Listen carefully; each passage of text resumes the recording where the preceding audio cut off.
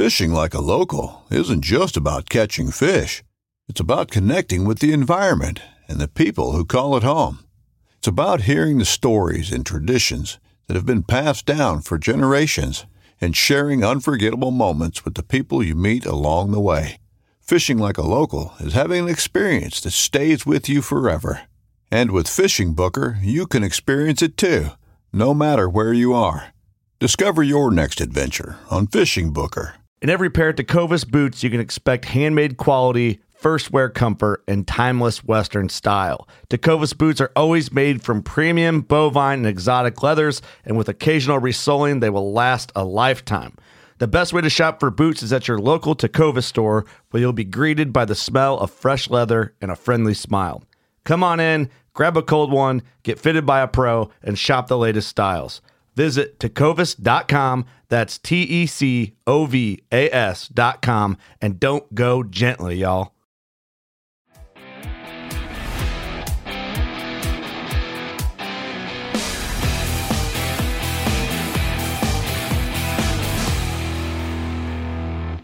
Chris, what's going on?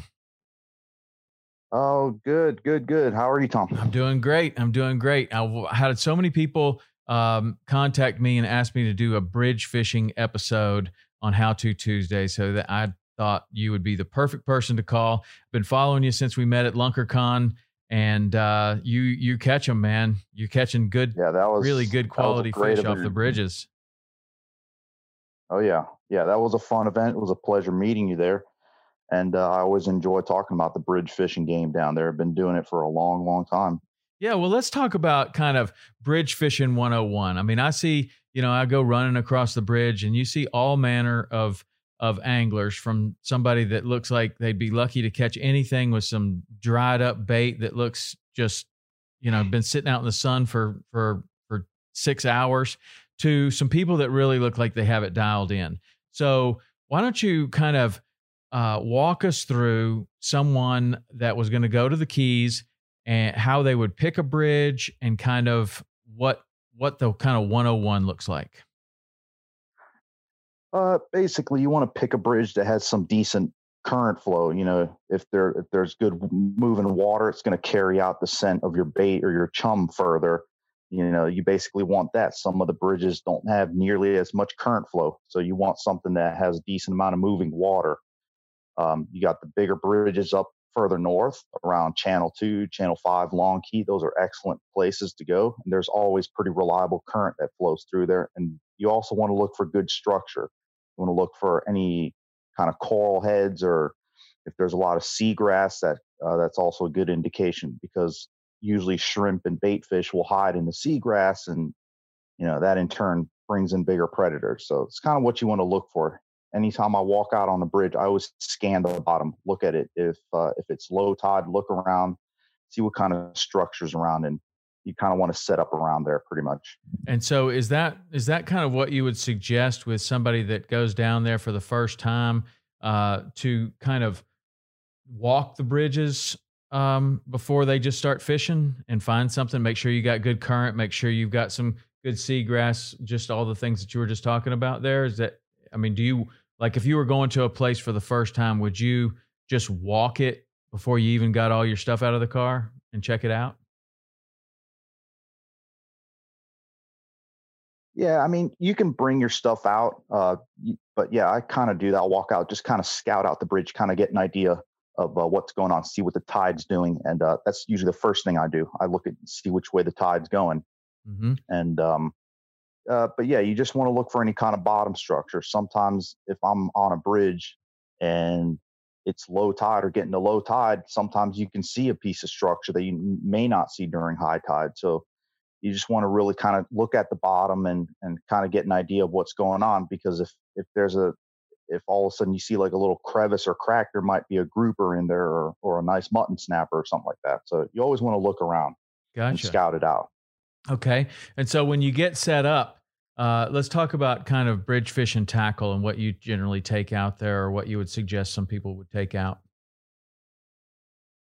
So basically, I bring a pretty good arsenal of bottom rods, basically all conventional reels on 8 to 9 foot bottom rods. Some of my stuff is custom rods, but you can pick up any off the shelf rod at a tackle shop. Something like an 8-foot Crowder will do pretty good. Something with some backbone, because if you hook a big fish like a grouper or something, you gotta winch them away from the bridge pilings. That's key. You gotta have the right tackle. It's not really finesse fishing. You gotta win the battle 100% of the time.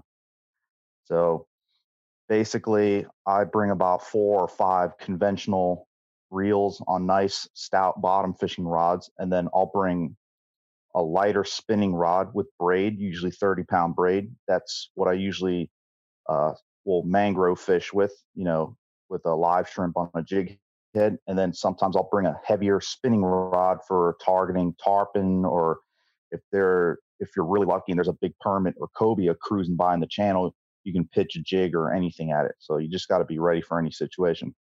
Nice. And then let's talk about bait and kind of getting prepared and how you what you'd suggest for someone. So I prefer fishing like a big bait, a big chunk of mullet, a goggle eye plug, a big mullet strip, a whole thread fin herring, something like that. I like targeting the big fish. I'm going to get fewer bites, but it's going to weed out some of the smaller fish. You're going to get some bigger snappers, muttons, mangroves, especially in the overnight hours when I go down there and I'm fishing big baits underneath the bridge during the early morning darkness. Those big baits can produce some pretty big snappers that are cruising through. You can get some groupers on them. And then I'll always have a live well full of live shrimp, anywhere from 8 to 10 dozen live shrimp. And I'll fish those on each different pilings, just targeting some mangrove snappers and muttons as well. Yeah.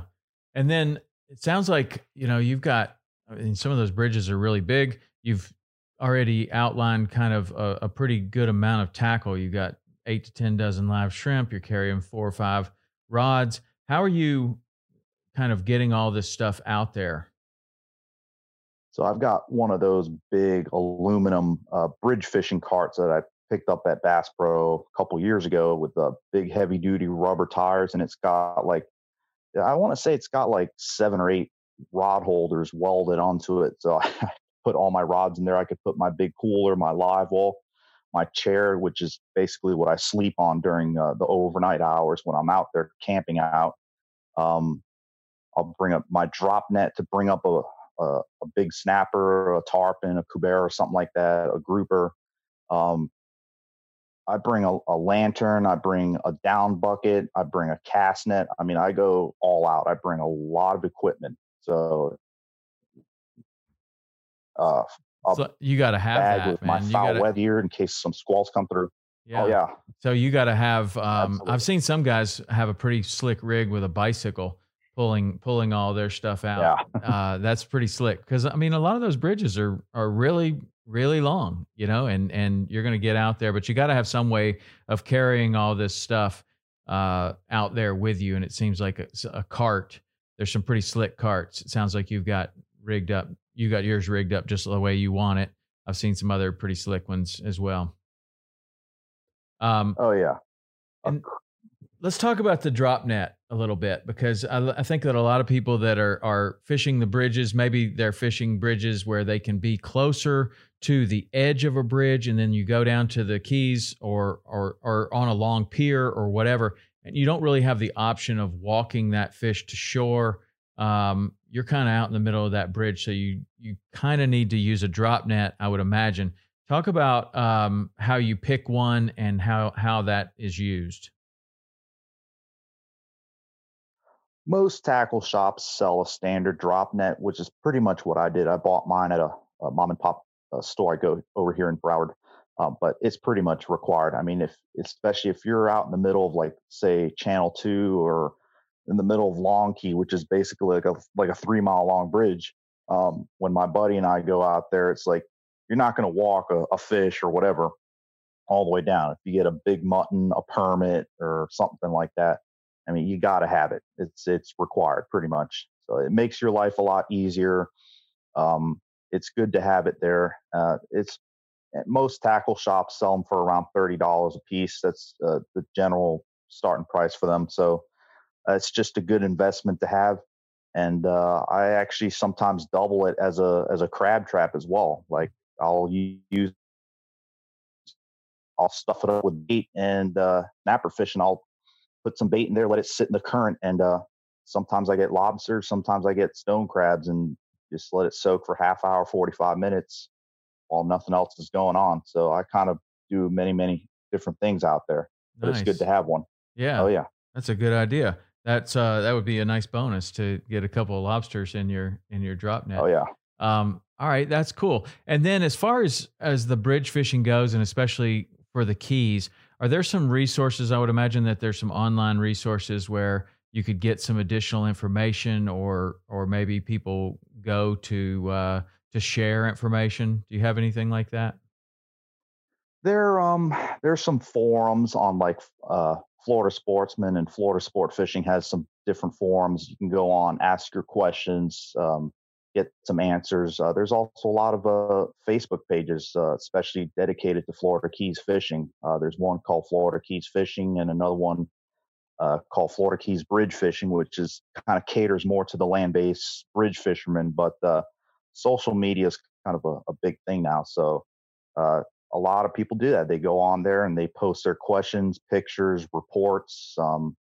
It's a pretty helpful tool, and there's actually a lot of folks on there that are willing to help you out. There's also some guys, some YouTubers that post videos of how they fish the bridges, and there's some pretty good ones out there, and they're a wealth of knowledge for sure. Yeah, every little bit helps, especially when you're first getting started, and if you can kind of ask those questions to somebody and find somebody that's willing to help you out, that's that'll go a long way. Especially if you haven't fished down there that much. And there are a ton of bridges. I think there are 42 bridges in the Florida Keys. Yes. So you have, and just like you said earlier, you have some that are 3 miles long. You have a 7-mile bridge. You can't fish all of that, but one of the longest bridge in the Keys is 7 miles. There are some that are, Long Key Bridge, you can go all the way across it. It's 3 miles long. So some of this is the big leagues as far as bridge fishing goes, I would imagine. And there's a lot of them. So there's a lot of bridges to choose from. There's some that are really, really good, some that are not so good, and some that are really good secrets, like you don't want anybody necessarily seeing you there. What about some of the best fish that you've caught off the bridge? I look at your Instagram, by the way. He goes by Pescador Cubano, and it's a great Instagram page. You should check that out. But you're catching a lot of mutton snappers, catching a lot of really good fish, Cubera snappers. What's one of your favorite fish, or one of the most challenging fish that you've been able to catch from a bridge? I've seen many different kinds that either I've caught or seen other people catch, but it's hard to beat a big mutton coming up. Usually the ones I get are taking my bait sometime in the early morning hours, and especially right at dawn. I always like to have a bunch of baits on the bottom soaking right as the sun's just starting to creep up, because that's when some of my biggest muttons have taken the bait. Unfortunately, my biggest one, which was probably about a 12-pound mutton, which I hooked on one of my bridges right around sunrise, was taken by a shark as I was bringing it up. It was so heartbreaking, but he left me a head, and the head and a little bit of meat behind it was 16 inches long. It was a dinosaur of a mutton. But big cuberas, I've caught a few of them down there. Those things hit like a freight train, and you got to lock that drag down and keep them away from the pilings at all costs.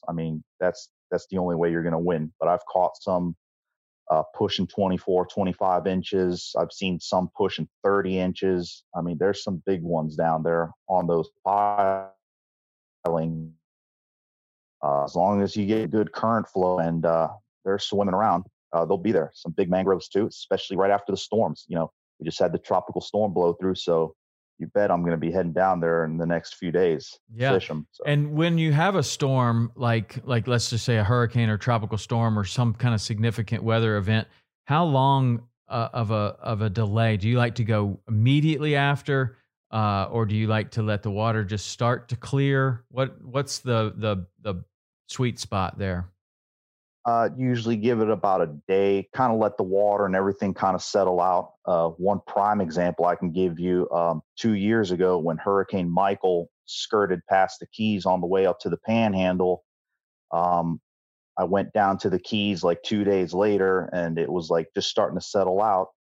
I went to one of my go-to bridges and limited out on mangroves. Every single one of them was just a hair shy of 25 inches. And the hurricane just kind of stirred up the bay a little bit. It came close enough to change the barometric pressure, but at the same time, it wasn't too destructive of an event down there in the Keys. It was a panhandle affair, but it came close enough. It changed the pressure, stirred up everything a little bit. The mangroves were snapping, and honestly, I left them snapping. I had limited out, and they were still, 20 plus inches. Where I was releasing 17, 18-inch fish because I was catching them pushing 23, 24, 25 inches. So nice.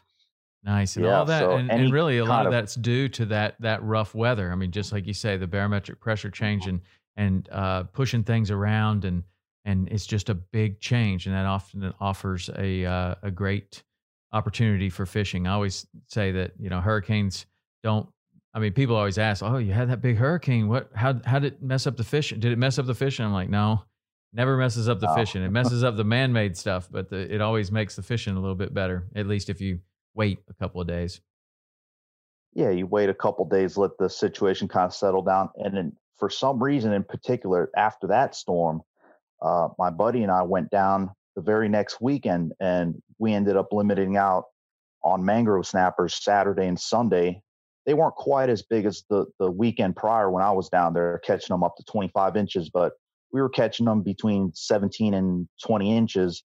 And then I got a bonus 25-inch black grouper right off the bridge itself. So Nice. that was I came home with 10 big Grovers and a 25-inch black. So that was a really, really good back-to-back good weekends down there. So Nice. it goes to show you they'll kind of stick around for a while after the barometric pressure change. Yeah. And do you do much? Do you ever do much snook fishing around the bridges? I know that's a big thing too. A lot of people are really into that. What's your experience with the snook? I gotta admit, I still have yet to figure it out down there. I've caught a couple of them, but some guys like throwing, like me, I have a lot more experience snook fishing the bridges up in like Stewart, Jupiter, and West Palm Beach area.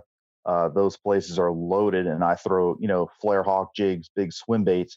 As far as the Keys is concerned, it's usually for me like a bycatch kind of thing. Like they'll come by and eat a big chunk bait on the bottom. Mm-hmm.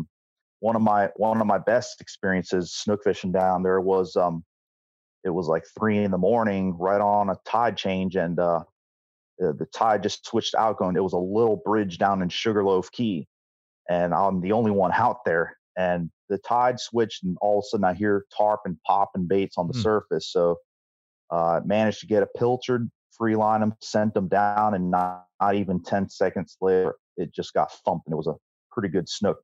All right. And yeah, so they're definitely there. I've noticed, you just got to have some good current and just try to fish it like any other bridge or inlet. You fish up around the Tri-County area pretty much.